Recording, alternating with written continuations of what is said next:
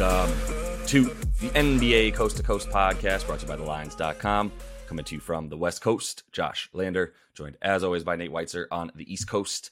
And we've got two games here for you guys on Monday night as these playoffs roll on. We are going to be taking a look at a couple of best bets from both of us from both of these games. Make sure to like and subscribe to that page. We've also got a player props video for you with a couple of player props specifically for you guys as well. Also want you to head to thelines.com. You can check out all the great written content we have up there. We're throwing the picks up there on the site these days, and we have the odds finder tool up there. You can make sure that you're getting the best odds available to you from all of these U.S. sports books giving us bets in this NBA playoffs. Nate, let's go ahead and jump right into your first pick from one of these two games. We got Sac and Golden State, and obviously the other game in the East, the Philadelphia 76ers and the Nets. Yeah, it's the Warriors to win, and the spread is -1.5, flipped the other way here because the expectation is that they will be able to even this series, that they'll show their championship medal and figure out a way to beat the Kings. And they were about to beat them and really actually would have beaten them if Andrew Wiggins had connected on a corner three and give him some slack because it's his first game since February 13th and only 28 minutes off the bench. He's only going to ramp up here as he gets his feet under him. Gary Payton has only played 7 games back with the Warriors. He had 20 off the bench. Once he gets his feet under him in this series, that's going to be a huge deal as a body to throw it to De'Aaron Fox, who was absolutely clutch. And really, yeah, I mean, it was always like an either-or situation with the Kings. Like, you come into the most raucous arena, this rabid fan base that hasn't had a championship in, a playoff appearance in 17 years, and they're either going to get tight and struggle, or they're going to just, feed off that energy and get the win. And Fox, we should have known, Mr. Clutch, was not going to let up. Malik Monk apparently is about that smoke too. But I see a little bit of regression coming from him. I mean, 32 off the bench, along with Trey Lyles shooting like 67% for 50 points off the bench. I don't see that happening to that extent again for those two guys. I think the Kings have a huge disadvantage in terms of that second unit, especially if Wiggs is going to come off the bench again, or if DiVincenzo kind of rotates that way. The Warriors have more depth there. And the trouble stat is you gave up 31 assists to Golden State, and that's what they do in wins. They average actually 32 assists this season versus 27.5 in losses. And I mean, Golden State getting out-rebounded, giving up 17 O-reebs, that is a problem, but they were able to still limit Domantas Sabonis very well. Draymond leading that charge, limited the Kings to a poor assist-to-turnover ratio. I do think that's sustainable. And look, if it comes down to it, like, I want Steph Curry. I want to bet on Steph Curry in the playoffs, especially after a loss, which we saw last year. Every time, basically comes back with a great performance, and looked just absolutely spry in game one, just like absolutely unguardable. The Kings are actually one of the best teams guarding point guards between Fox and Davion Mitchell, and they still couldn't do anything with him. Like, he's just doing his thing, just hitting these impossible threes. And moving really well too. Like, if they're going to try to chase him off the line, he's still going to get into the lane. He's still going to finish, and the Warriors are going to play off that. And really, yeah, I think if we see more of the Wiggins we saw last year in his second game back here, his last 4 against the Kings, he did average 23 a game, shooting 53%.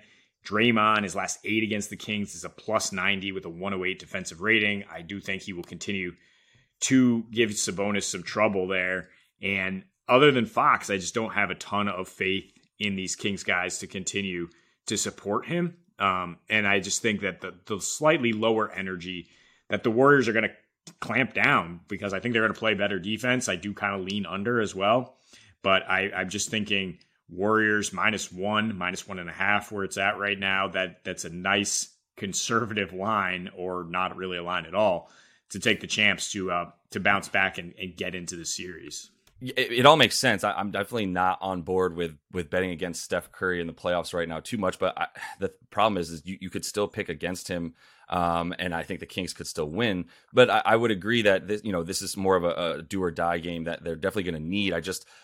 I don't know how much of these road issues really come into play. I mean, I faded Klay in the first game just because the 23.5 points was too high. I mean, you didn't get the 22.5 that was available in some spots either. Poor shooting inside the 3-point line really was the problem there. And really, I think what it comes down to, for this bet on the Warriors is like, how are they sort of constructing offense versus defense in terms of the lineups that they put out there when they don't have. When they do put out, say, like GP2, for instance, who's the only guy who really had any kind of success guarding De'Aaron Fox, then they're really suffering in terms of offense. They're giving up a lot there when they need to score at least 120 points probably to beat this Kings team, unless they can figure something else out that nobody else has really this season in terms of stopping the Kings from getting above 120 points while they're playing at home. So I think in the playoffs it's going to tighten up for sure, and eventually we'll probably stop seeing a bit smaller totals here than 246 or 49 or whatever that first game was moving forward. And I think that does play into the Dubs' hands as well. So as this series continues and the longer that it goes, continue to give the slight edge to the Warriors for being able to kind of grind that out. And this is going to be a huge game for them. Not that this is going to be too big of a grinded out game, but it is, sort of the first test of one night off, another game in the playoffs. You don't have the same level of hype that you probably had coming into Golden One Center there in the first game. And there's going to be a little bit more of a letdown there. How well do they keep that intensity and that momentum up? And then also the game planning between Mike Brown and Steve Kerr is going to be super interesting to watch. So I like the Dubs in this game as well when you've got them as, a caged animal with their back against the wall. So I'm going to go to my first pick here, Nate, and talk about the other game for a minute. And it's a game that I feel a little bit less sure about than this one when I'm looking at it, other than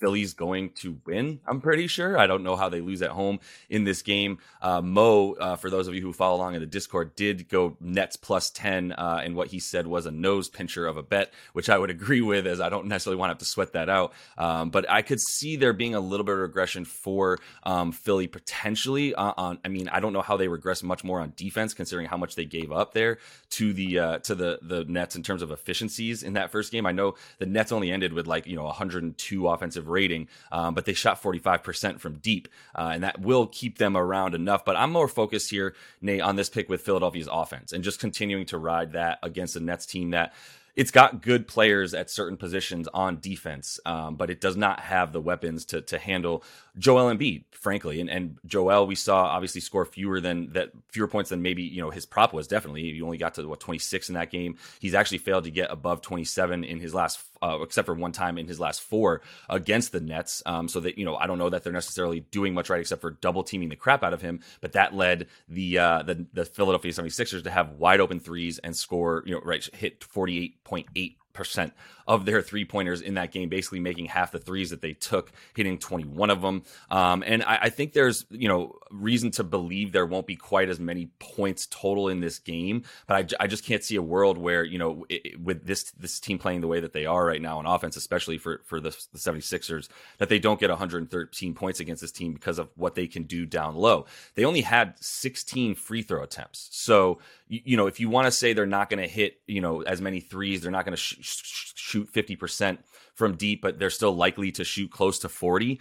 Maybe you take away 3 or 4 of those threes and you add 10 free throws that they didn't get, because they averaged 26 of those a game in the regular season. They only had 16 in this one. So you got to expect a bit more of positive regression from their ability to get to the line if, they're going to have to sell out a bit and not just let guys shoot wide open threes. And that will take some of the pressure off Joel. Maybe they keep it on him, and that's fine. And even if, once again, they do regress a bit down from those threes, they're still taking, if they're going to be taking 45 of them again, the way that they have been, then I think that there's good reason to believe that even they hit 18 of them and get to the free throw line a few more times, that they're still getting close to 120 each time in this series. I don't think that Vegas is correctly dropping these totals nearly as much as they have been, or near as much as they should in this one specifically, all the way down to 214.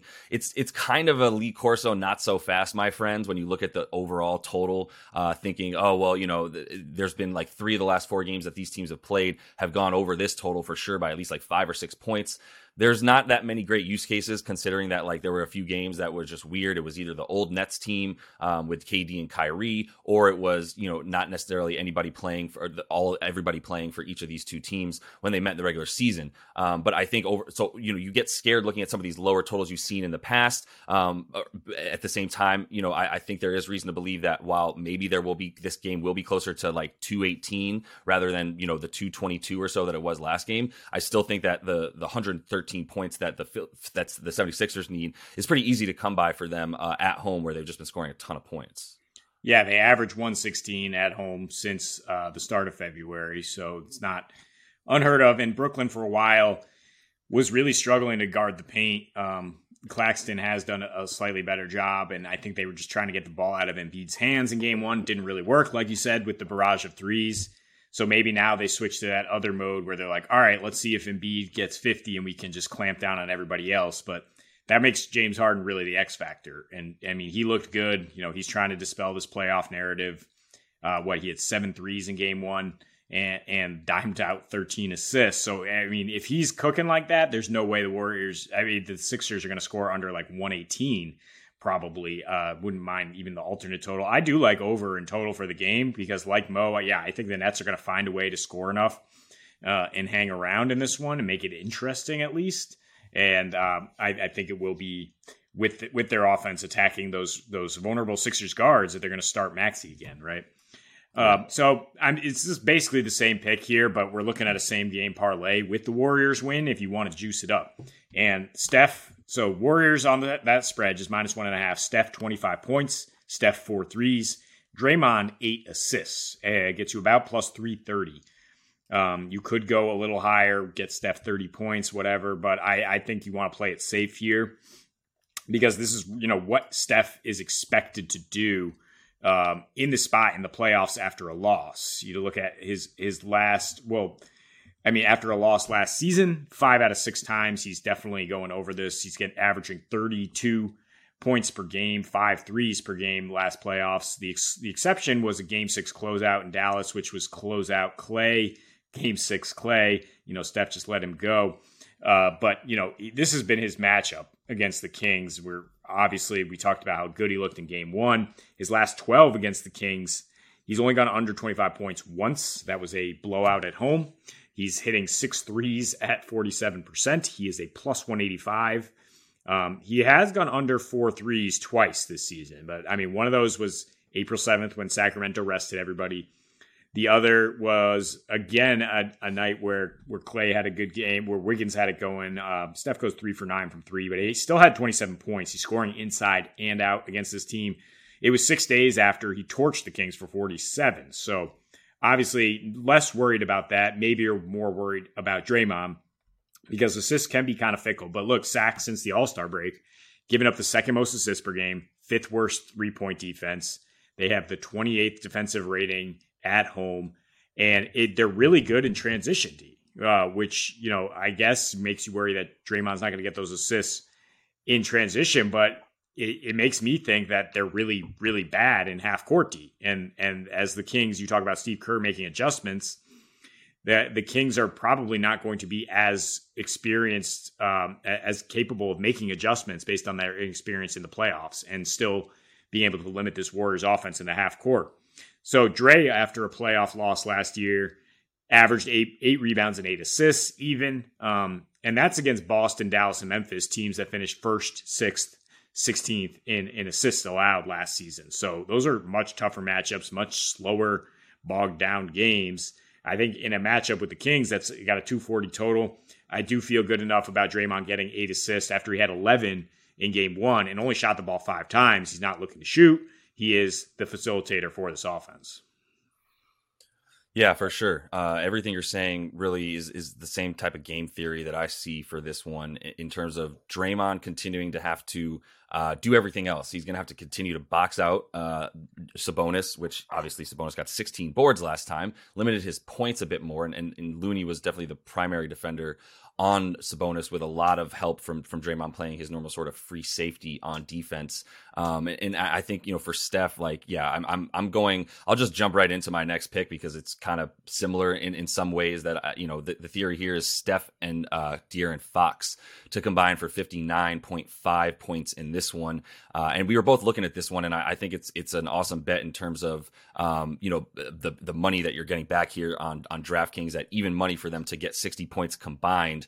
68 from obviously last time. And I think these guys continue to be the sort of drivers of these teams. Sabonis is going to continue to have trouble scoring, in my opinion, when you are going to throw bodies like Looney and Draymond at him for the amount of time that they both played, which was both well over 30 minutes. Draymond got 37 there, and then 34 rather, and then Looney got 32, which for a big lumbering center is a lot of points, but he's got to be out there, a lot of minutes, but he's got to be out there when Sabonis is. At any rate, the reason I like these 2 point guards so much is because there's nobody to stop Fox. I mean, Wiggins was out there for a bunch on him. Really, the main defenders on Fox are going to be Wiggins, mostly Gary Payton Jr., and then they throw some, DiVincenzo out there on him as well, but he only got 20 minutes or so. And Klay Thompson tried to guard him like 3 different times, and I think there was 3 different slippages or just some form of this is not going to work anymore. It's not the same Klay after ACLs and ankles and everything. Like, he's not the same defender, even though he's long and much taller than Fox, really only a couple inches taller than Fox. He doesn't have the quickness. And I think we're all really highly aware now that De'Aaron Fox is an all-star. You can't just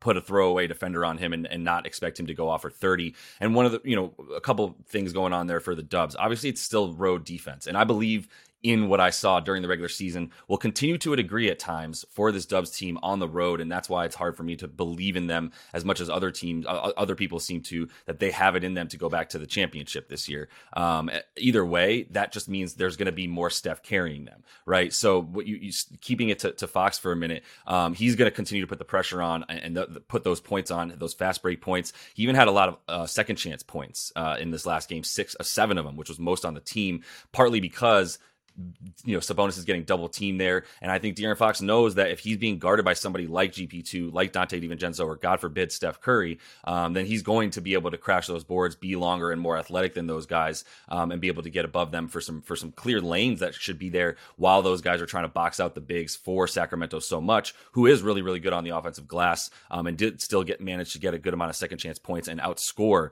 the Dubs 60-44 in the paint, which is another problem when you're trying to guard De'Aaron Fox, who gets either his points from a really, really nice mid-game stroke that he's got now, because he's only putting up three three-point attempts a game. But it's that mid-range stroke that's really the reason he upped his points so much this season, and then getting all the way to the rim when you try to take that away from him. So I continue to like the points for him. I don't need to tell everybody here, hopefully, why Steph Curry is probably going to get 30 points again. I continue to not really love the matchup for Klay Thompson. If you saw how he got his points in this game, it was just by being wide open on 3, and 2 of those were in transition, which you really have to rely on for him as well. So I think he can get the 3s. I'm not really trying to continue to take Klay unders all series or anything like that necessarily. It is at the same prop, but I think his sort of the ability for the Kings to defend the shooting guard position much more so than De'Aaron Fox, than point guard, and really the type of point guard that De'Aaron Fox is in terms of long, taller than all these other guards like GP2 or Dante DiVincenzo that want to guard him, but just as quick, if not quicker, than both those guys as well. He's a huge matchup problem for them, and part of the reason that the Dubs gave up so many points to opposing point guards this season, and part of the reason that De'Aaron Fox has 26 points a game in his last 5 versus the Dubs in the regular season, including this one where he scored 38 with that huge usage rate of about 29%. That's not going to go down, and he's not going to get any fewer minutes as he's too important to this team. So 60 points between the two of them for even money. I like it, which I guess I'm saying I like overs for both of them, honestly, anyway. Yeah, but it could be kind of uneven. But either way, I mean, you saw how they fed off each other in game 1. And that's something to look at in playoffs, is if you're going to at times try to guard each other, but you're going to get tired doing that, and then both stars are going to be able to do their thing on offense because they're facing a tired defender, which we just saw with Kawhi and KD last night too. Both of them getting over 60 combined. I think that I mean, I said be conservative with Steph to go over 25 points. I would not be surprised if he scores like 36 though, and then Fox only needs to get you 25-ish, which he's been averaging against the Warriors in the last couple seasons. Yeah, and that's part of the game theory here. Is they need GP2 on the floor in order to guard Fox. No one else can do it nearly as well as him. He's the only guy who guarded him out there. He guarded him for the most amount of time as the primary defender in the time that GP2 was out there, which was about 20 minutes or so. He still guarded De'Aaron Fox and held him to 0 points when he was the main defender on him for about 3 minutes in that game. The problem is we'll see. I don't know about the problem, but we'll see what Steve Kerr decides to do in terms of playing GP2 a few more minutes in lieu of, Klay got 37 and shot 42% from the field. I know it's Klay Thompson, but DiVincenzo got 20 minutes. He's definitely better on offense than GP2 as well. But if Gary Payton's the only guy that can guard Fox, then maybe you start to look at, if that's the case in this game, maybe we start to consider some more unders if there's going to be fewer, less scoring on the floor for the Dubs because they want to be able to guard a little bit better as well on the perimeter against guys like De'Aaron Fox. But either way, in this one, 60 points still feels like a really good bet for those guys. So you're listening to the Lines.com podcast network. Looking for the latest player props and the best betting odds from the top U.S. sportsbooks all in one place? Then join us right here every day this season for free picks and best bets from the sports betting experts you can trust. Check out the Lines.com NFL Megapod as Matt Brown, Steven Andress, and Adam Candy break down every game for this weekend's football slate. Join the Coast to Coast podcast crew Mondays through Fridays as Nate Weitzer and Josh Lander bring you the best player props and game lines for Major League Baseball, the NBA, and the NFL. And tune in to Beat the Closing Line twice a week as Nicole Russo, Mo Nawara, and Eli Hershkovich dive into NFL opening lines, plus special guests from the sports betting world. So subscribe, rate, and review to the Lines Podcast Network, the source you can trust to make you a better sports bettor. Bet basketball, baseball, or hockey with a risk-free bet up to $600 at BetMGM. Sign up and use bonus code THELINES and you're on your way with the king of sportsbooks. Get the BetMGM app today and use promo code THELINES to make a risk-free bet up to $600. This is a new customer offer. Paid in free bets. Visit BetMGM.com for terms and conditions. 21 years or older to wager. Colorado, Indiana, Iowa, Michigan, New Jersey, Nevada, Pennsylvania, Tennessee, Virginia, or West Virginia only. Excludes Michigan disassociated persons. Please gamble responsibly. Gambling problem? Call 1-800-522-4700 in Colorado, Nevada, and Virginia. 1-800-270-7117 for confidential help in Michigan. 1-800-GAMBLER in New Jersey, Pennsylvania, and West Virginia, and 1-800-BETS-OFF in Iowa. In Tennessee, call or text the red line at 800-889-9789. If you or someone you know has a gambling problem and wants help, call 1-800-9-WITH-IT. In Indiana, promotional offer not available in Nevada.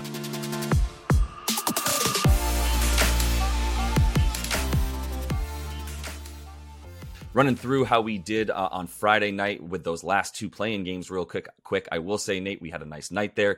5-1 on the evening, up a bunch of units. You had Vucevic and Bam combining for 21 boards, and they got that pretty easily. SGA under 43.5 points, rebounds, and assists for me. Also like that. He did not get 35 points plus the win, which we just put a tiny little bit on. At least I did, because I thought maybe I thought if they won, that would be the case. It was not the case. You correctly also faded Ant there, as we're continuing to wonder if he's even caring or trying anymore after that last game in the first round versus the Nuggets. And then Kobe White, which I was really proud of there. 9.5 points for him was even money. Also had 4 threes, which was more than the 2 he needed to hit our over on that bet. So feeling really good as we continue to roll on with these player props, Nate. Let's throw it to you for your first one for tonight. Yeah, it's a head-to-head prop again. Been having good success with this, but this time it's not combined. It is Harden to have 2 more assists than Spencer Dinwiddie after game 1, where Harden had 13 dimes, also 23 points, and was a plus 20. And Dinwiddie struggled a little bit, 14 points, 7 assists, 4 turnovers. Look, I mean, are the Nets going to hit threes? That's basically how Dinwiddie is going to rack up a bunch of assists. And Vegas expects them to not hit as many after going 13 for 29. That's 45% in game 1 there. They had 23 assists total as a team in 19 turnovers. That's troubling. Philly is 9th in three-point defense since the All-Star break. They're also 5th limiting assists to point guards. And Dinwiddie put up double-digit assists a lot against bad defenses or teams that had already thrown in the towel down the stretch. But when he played limiting teams like Minnesota held him to 6, Orlando held him to 5, there are some spike games in terms of going low on that because he's not necessarily as good of a threat to score inside. I mean, when you have a guy like Gobert, or in this case, Embiid, patrolling the paint, I also thought about Harden scoring 5 more points than Dinwiddie. But look, Harden, while Brooklyn has limited assists, we don't think of Harden as a guy who's a traditional point guard who's going to try to dime up in the traditional sense. So even if Philly does have regression shooting threes, I think James Harden still gets 10 assists because he's just going to be feeding Joel Embiid. That is one of the easiest assists you can get, especially with a home scorekeeper, where he can just drop it off at the nail. And even if Embiid jab shoots, they're going to be like, yep, that's still an assist. And at home, he feeds more. His usage rate actually dropped 3% in the last month and a half there at home. His points per game dropped 5 points to 16.3.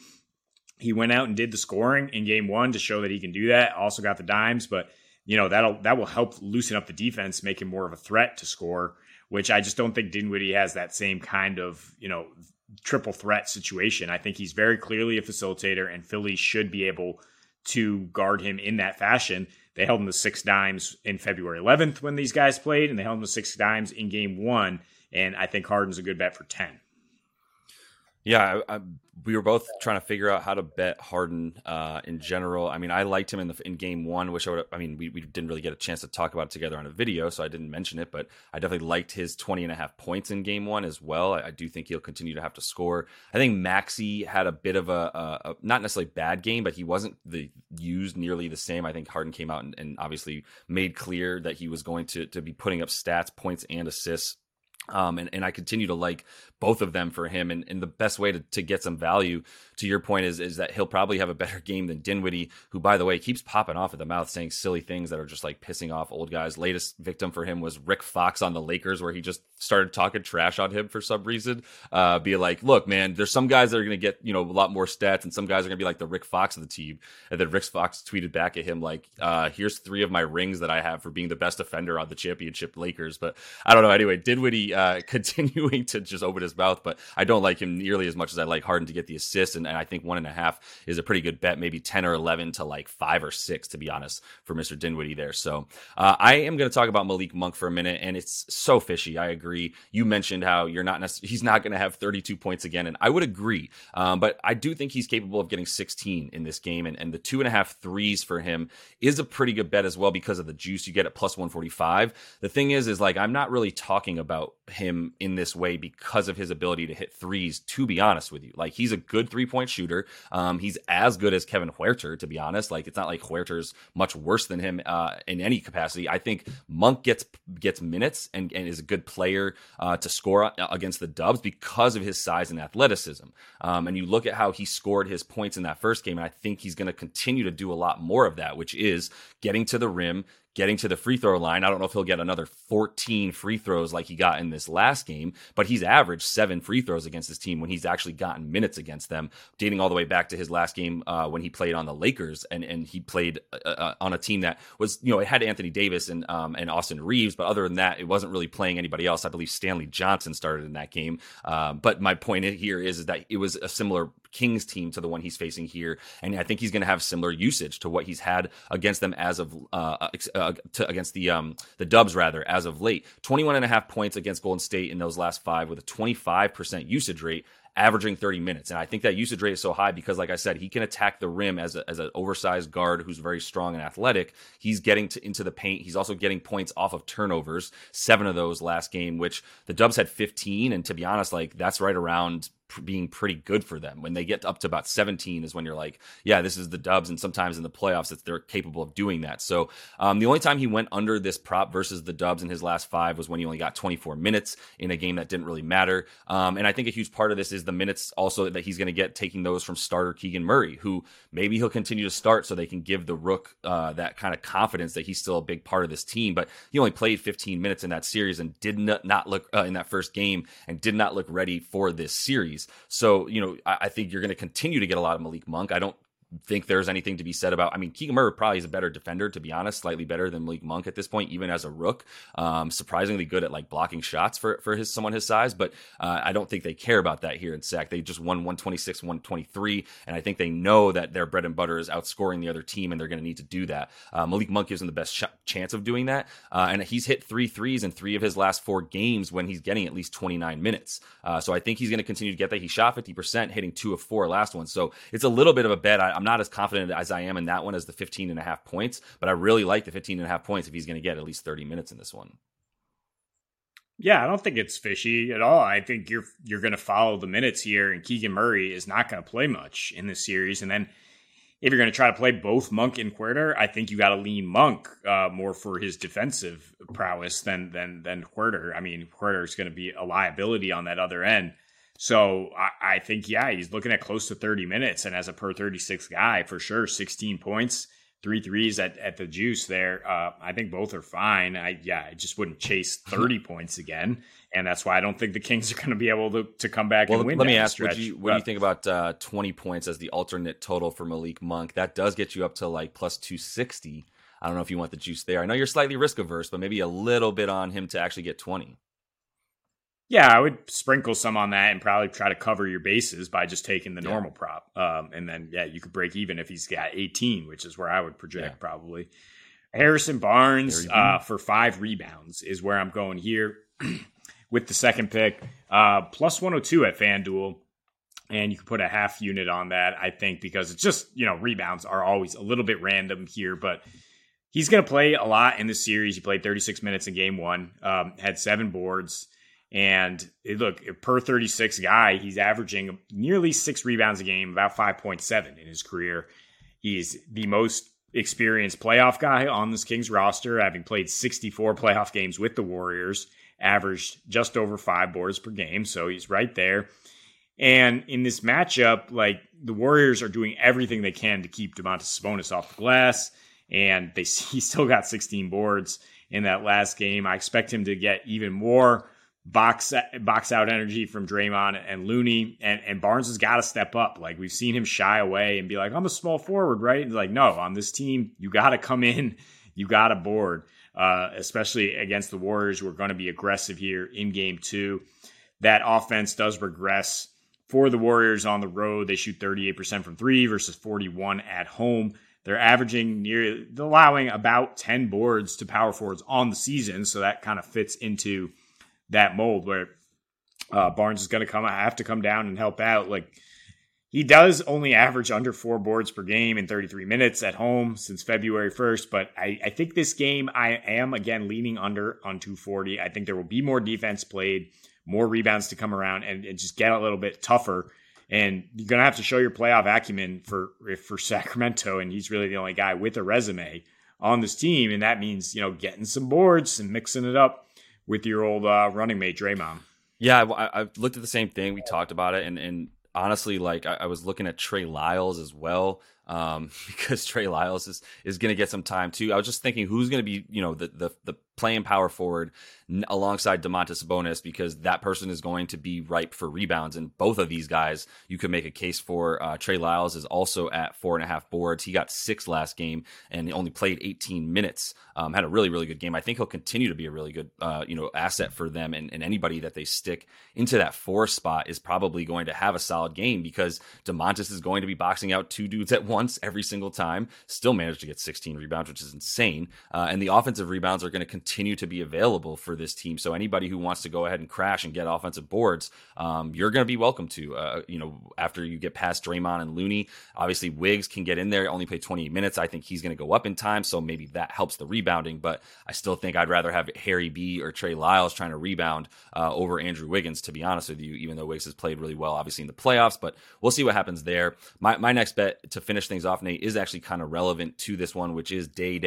Draymond Green, and I'm going under on the points for Day, because just hasn't done it. And I don't think he's going to continue. I think he's going to continue to not be able to score essentially against this team. His last 6 versus sacks, 6.5 points per game in 32 minutes. He hit this prop once. That was at home. And in 4 games on the road, he's averaging 5 points in 32 minutes because he doesn't get more than about a 12% usage rate. He's not obviously ending any of these possessions. He's not the focal point or the person that they're looking to have shoot the ball. And he only put up 5 field goal attempts in that last game. Did have 4 points because he also had 2 free throws that he made, which is a rarity that he would make both of them. So I wouldn't even count on one of those points being there for next game. But in that last game, like I said, 4 points in 34 minutes with that 10% usage. And Wiggs played 28 minutes off the bench, and they need him to basically play 33 to 34 and be the guy that he was in the playoffs last year if they have a shot at going back to the finals, which is what I'm not necessarily banking on and why I'm not necessarily feeling as good about the Dubs being able to make it back there. So his last 7 overall, including this last game, Draymond went over this 8.5 points one time. And that was, twice. And one of them was against the G League Portland Trailblazers. And then the other team was OKC, where he had 6 of his 9 points were second chance points because OKC is such a bad rebounding team. But this Sacramento Kings team is a top 10 rebounding team in terms of limiting rebounds to their opponents, even though they're playing at a blistering fast pace. So there's just not really opportunity for Draymond to get second chance points and put them back up for easy buckets. And so I just don't trust him to be able to score. I'm considering going over on the 7.5 rebounds because I still think he's going to be out there so much and one of the 2 guys that need to get boards. But it's minus 102. He had 9 last game, and I still think he's capable of getting 8 this game for sure. But I'm not quite as confident in that one as the 8.5. So I think I would still stick with the points as my preferred bet for him and under those, to be clear. Yeah, I would agree under on the points because he's just not even looking to score. And it's not like the Kings are going to funnel him to the basket. They're going to give up assists, which is what I talk about in the game theory and why I like Draymond 8 assists in a same game parlay with some other stuff, because this is a really bad half-court defense from the Kings. And Draymond, when the Warriors are at their best, he's mostly just facilitating from the elbow, as a passer, and they're getting open looks. And so I do expect him to go over on rebounds and assists. I think you can combine those. We've seen that in the playoffs last year after a loss. He definitely steps up in that realm. Might step up in points, which he did after a loss sometimes, but yeah, I think not 5 times out of 6, he's probably going to not look to score, and he's not going to get over. Yeah, not with 5 shot attempts. I don't think he's going to get 8 points. So that is all the time we have for you in our props video today. Make sure to like and subscribe to that page. Continue to follow along. Check out the best bets video we have for you as well. And until we see you next, happy betting.